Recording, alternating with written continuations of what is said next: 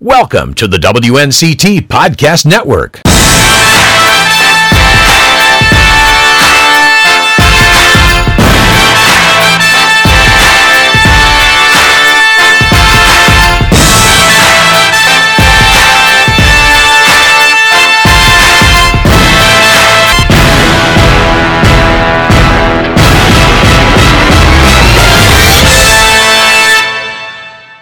Welcome back to the 9 on Your Side Sports Talk podcast. This week I'm with WNCT sports reporter Garrett Short. Thank you for joining me. Of course, beautiful day, and of course, always a good day to talk sports. So talk a little bit about what you do here. I am the weekend sports anchor, and I report during the week, and I do a little bit of everything. Cover everything that Eastern North Carolina has to offer at the high school level, and also collegiate sports, and obviously, as you are a huge Canes fan, a little bit of professional sports as well. How did you get involved doing it in the first place, even before here? Well, I always wanted to go and do something like physical therapy. Loved science. I was pretty good at it. I really wanted to help people. And then after a few injuries and realizing that I kind of get nauseous at the sight of blood, I thought it was probably best to change gears. And I was in a TV producing class at the time in high school, and had dabbled a little bit, and I thought, hey, I really like this. I love sports. Let's bring the two together, and thankfully I've been able to make a career out of it. Did you play any sports? Yeah, I grew up in a really small town, so I was able to actually play three. We did not have football, which I know for people in the South is probably a sin. So I played soccer in the fall, and then basketball in the winter and baseball in the spring. So you cover a lot of sports in Eastern North Carolina. Like, what specific sports do you do, like, across the area? Like you said, high school and collegiate. Are there certain teams that you really focus on? Well, in this area, high school football is huge in the fall. And one thing about high school sports especially is that there's a lot of ebb and flow to it. You know, some teams are very good year in and year out. Other teams, sometimes they're up, sometimes they're down. But you tend to have the teams that are consistently good. If you're looking at some of the teams down in Duplin County, obviously Wallace, Rose Hill, and East Duplin are fantastic. The Panthers just won a state title this past fall. You go over to baseball, which we're in right now. J.H. Rose, always a cream of the crop program. D.H. Conley, also here in Greenville, very, very good. And then in basketball, you're talking about Kinston and Farmville Central, and it doesn't really get much better than that for high school basketball. Yeah. And for those who don't know, with WNCT, in the fall during football season, on every Friday, when high school football plays, we do Touchdown Friday. How much do you love Touchdown Friday? You get to go to so many different schools. And the thing is, for me, as a person that never had high school football, I think I went to 1 or 2 in high school at other schools. I didn't fully understand or appreciate it until I started working in this industry. I worked in Minnesota for 2 years before moving here. Really, really enjoyed it. But man, down here, high school football, like, places come alive, especially when they're good. You go out to a New Bern football game this past year, undefeated state champions. It seemed like the entire town was coming out to enjoy it. And the energy's great, the talent is wonderful. And there's something about working on a deadline when you're trying to do highlights for 2 games and a package and post-game interviews, and trying to get that in before the show starts. That's so energizing and also a little nerve-wracking, but that's what makes it fun. What's that process like, having to get it all in before the show? Well, you end up settling into a system. You go to the first game, you try and get a few touchdowns, but at some point you're just battling the clock. If they're not scoring touchdowns, but they get a few interceptions and a really long pass play or a field goal, whatever it might be, you kind of just have to move on to the next one. And from there, it's, during halftime of the second game that you're at, you put together the highlights of the first and send it back. And then once the second game ends, which I usually go to our backyard brawl or our game of the week, and from there, you get highlights from that second game. Usually it's a really good game, some really high-level teams. You interview the coach, maybe shoot a stand-up and send it back, and try and just provide the best coverage we possibly can. And what's nice about WNCT is we have so many people. It's really all hands on deck in the fall, and that. The entire newsroom kind of takes over, and people are going every which way from the station here in Greenville to grab games, and that's what makes our production so high level is, whether it's me or Brian Bailey or Ken Watlington, we have so much help from everyone, and that's what makes it so amazing. Is there any high school game that stuck out to you? Just this past year, I believe it was the Parrott Academy and John Paul II football game. The very, very last play of the game, I believe it was Parrott Academy, launched like a 75-yard touchdown pass as time expired to win. Oh, wow. Doesn't really get much better than that. But moving on to college, things that stick out. I was here when ECU beat Memphis in 4 overtimes. In fact, I was standing over there in that corner as we're now here at Dowdy-Ficklin. And I wasn't watching because I was getting ready to go live in our 11 o'clock show, and I heard this place erupt like I've never heard it erupt before. The noise was unbelievable, and I went, that game's over. Yeah. That's definitely one that sticks out. What's the difference between, I mean, obviously there's a lot of differences between you shooting sports and then going live and talking about it on the news. How different is that? Well, I think at some point you just have to start to compose yourself, especially in an instance like that, or when there's, there's a lot of pressure on the line for a 4 overtime game, or the Birmingham Bowl that ECU played. You have to go, you have to get all the highlights, and then you scramble for a while to edit it all together on a laptop or a computer, and make sure your script is written well, and then all of a sudden you have to slow down, your brain is moving a mile in a minute, and you have to compose yourself enough to go on air and speak fluently, because I kind of talk like an auctioneer anyways, so to slow down and speak clearly is sometimes a challenge. When was the first time you went live? Do you remember? Yes, I do. That was the first time ever. It was, I think, about a week into my first job. It was in Rochester, Minnesota, and I get into work that day, and they say, hey, how do you feel about going live today? Had not anchored in studio, nothing, and I just went, okay. And I don't have the clip anymore, but I'm sure you could probably see my heart beating out of my chest. If you could, now that you've been doing that for a while, if you could tell anybody who's just starting out in that, or who's a little bit nervous before they go on air, if you could tell them anything, what would it be? I think nerves are good. I don't care if you are a 8-year-old taking a big math test or something, or if you're 60-year-old going for a big day at work, whatever type of work that is. I think that nerves are a good thing, and you should try and embrace them. A few deep breaths definitely help, but if you have nerves, that means you care, and you're going to mess up, especially in this field. One thing I always say is this is not just a black and white field, it's gray area. There isn't just one right way to do things, and you should embrace that and try and use it to your advantage, have a little bit of fun with it, and if you're putting too much pressure on yourself, that if you're going to mess up, you're probably going to mess up. Yeah. You always try to get me to come shoot, which I love. Because I would love to shoot sports. It just seems a lot harder than it probably is. I struggle with the thought about being behind the camera shooting sports because I feel like it's really difficult. Maybe a lot of people feel that way. I don't know. But what do you think is the hardest part about It depends. It also varies from sport to sport. Take baseball, for example. You have a few guys on ECU that are throwing the ball 90, 95 miles an hour, and sometimes the exit velocity off the bat can be 100, 105, whatever it might be. That small ball that's smaller than the size of my fist is moving 100 miles an hour. To try and follow that ball takes a lot of practice. Yeah. But on the other side of things, basketball, they're not throwing the ball too far. It's a condensed space, where it's going to go. So you get better at it with that. One thing I do love, though, is that I see the game from a great point of view. I'm very blessed, and I realize that. All these people, Dowdy Ficklin, 50,000 people are going to pack in here, and I get the best seat in the house right on the Yeah. sideline.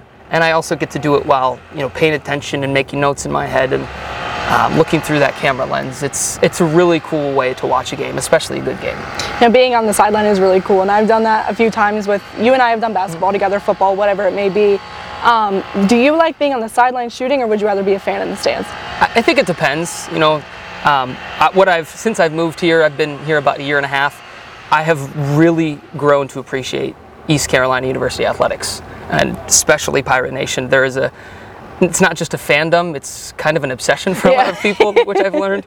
And that is one thing that I wish I could go to more games as a fan here, just to kind of be immersed in it, because some of these people, some of these students, for the lack of a better term, go bonkers for it. That means me. Yeah, exactly.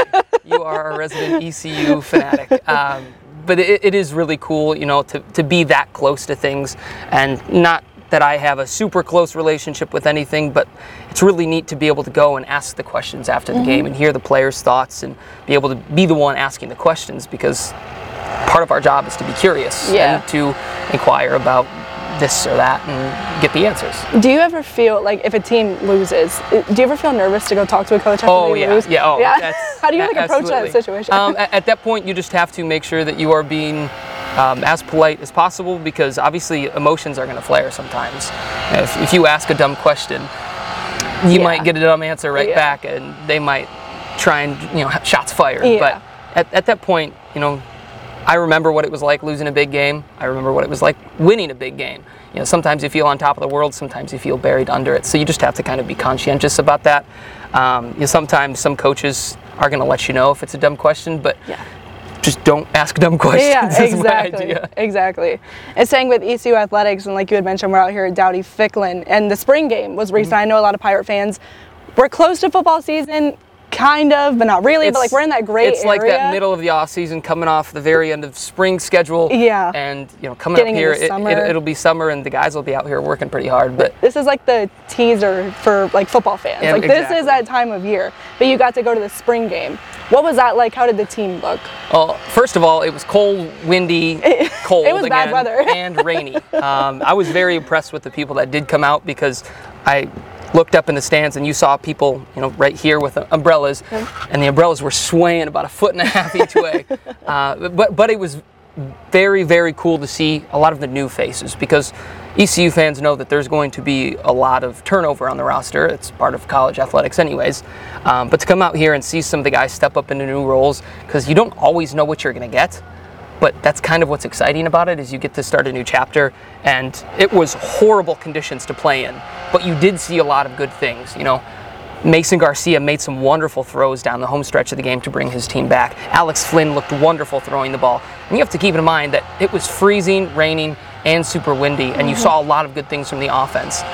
The running backs look very sharp. They seem to be well-rounded. Of course, they're going to be without Keaton Mitchell next year, and Rajay Harris is working his way back from injury, but you could see that the potential is there, and the coaching staff has been consistent over the last few years, so there should be some sort of continuity, and you saw that in flashes. Now over the next few months, it's just about putting that together more. And the ECU football is so big here, but so is ECU baseball. Obviously, for anybody that watches college baseball, you know that ECU is number 7 in the country right now, and they've been so good consistently for so long. So it's been really fun to watch. I've been here for going on 6 years, so I've gotten to see that. They've always been good, but I've really got to see it get even better. You just getting here, you're getting into like the meat of how good they've been. So how is it being in Clark LeClaire with the jungle, like big games, like this, like the Super Regional last year? I'll put it this way. Before I came to Greenville, I had only a very rudimentary knowledge of all the things here. ECU, obviously, and then he was close to the coast, but Chris Johnson was the big one, because let's be real, he's an NFL legend. But I did know about ECU baseball just because they have been so good for so long. And I was not necessarily a huge college baseball fan before, but I love it now. There's something about being in that environment, and the fans is really what makes the experience. And players and coaches bring it up all the time post-game, but it really does matter, especially when the games matter. If it's a big opponent, or whether it would be a regional or a super regional last year. I was there, and last year for that game 3 when it was postponed, I'm just going to throw out a number, 4 hours. Yeah. I was there at midnight shooting a baseball game. You and I both were there. It was ridiculous, and there was people still there.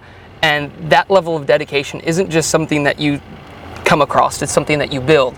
And I think the dedication that Cliff Godwin and his team have put together is starting to pay off, because they're knocking on that door. And I'm not guaranteeing anything, but they have the pitching this year that they didn't have last year. They have a lot of skill. You got some guys like Josh Moylan who are having unbelievable seasons, and to see it all come together in front of an excellent crowd, there's really nothing like it. For those who don't know, and I have to bring it up in every single conversation I have, that I am an ECU softball alum, because I am so proud of being an ECU alum in general, but especially softball. Getting to play for this athletic program is so rewarding, and I love being here. That's probably why I'm still here. Softball and baseball are obviously similar sports. Is there a difference between shooting the two? There's a lot of differences, same game, but differences. I love baseball. It was, like a lot of people, my first love.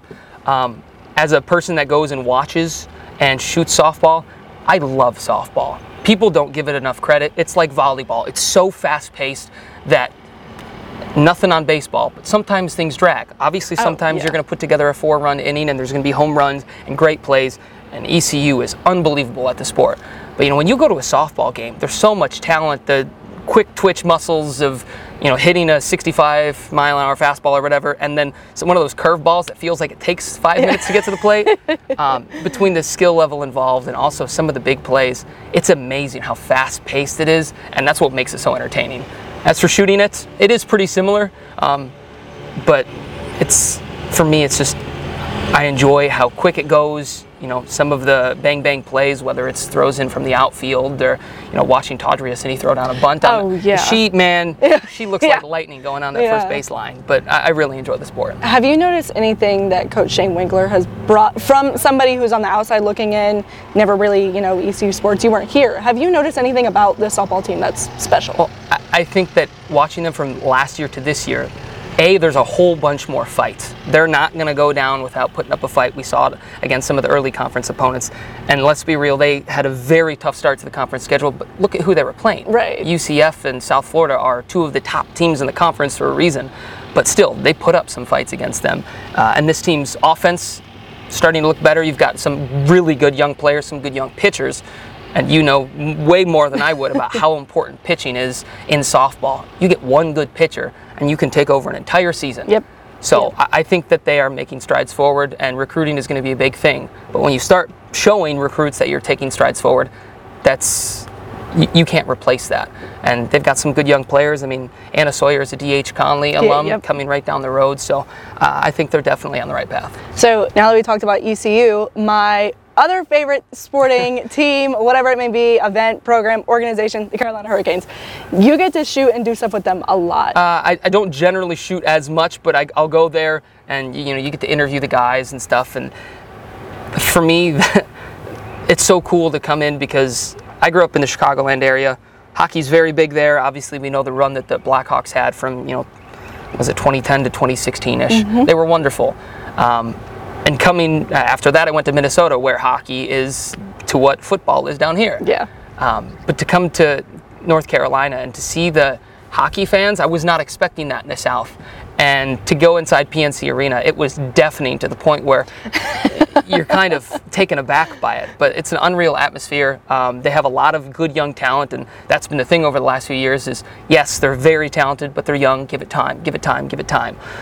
Well, the time's starting to arrive. Right. Of course, it's hockey. You get an errant skate or a puck bouncing the wrong way, and that can be the difference between winning and losing. But there's so much talent on the roster. Of course, they've had some injuries this year, which you and I have spoken at length about.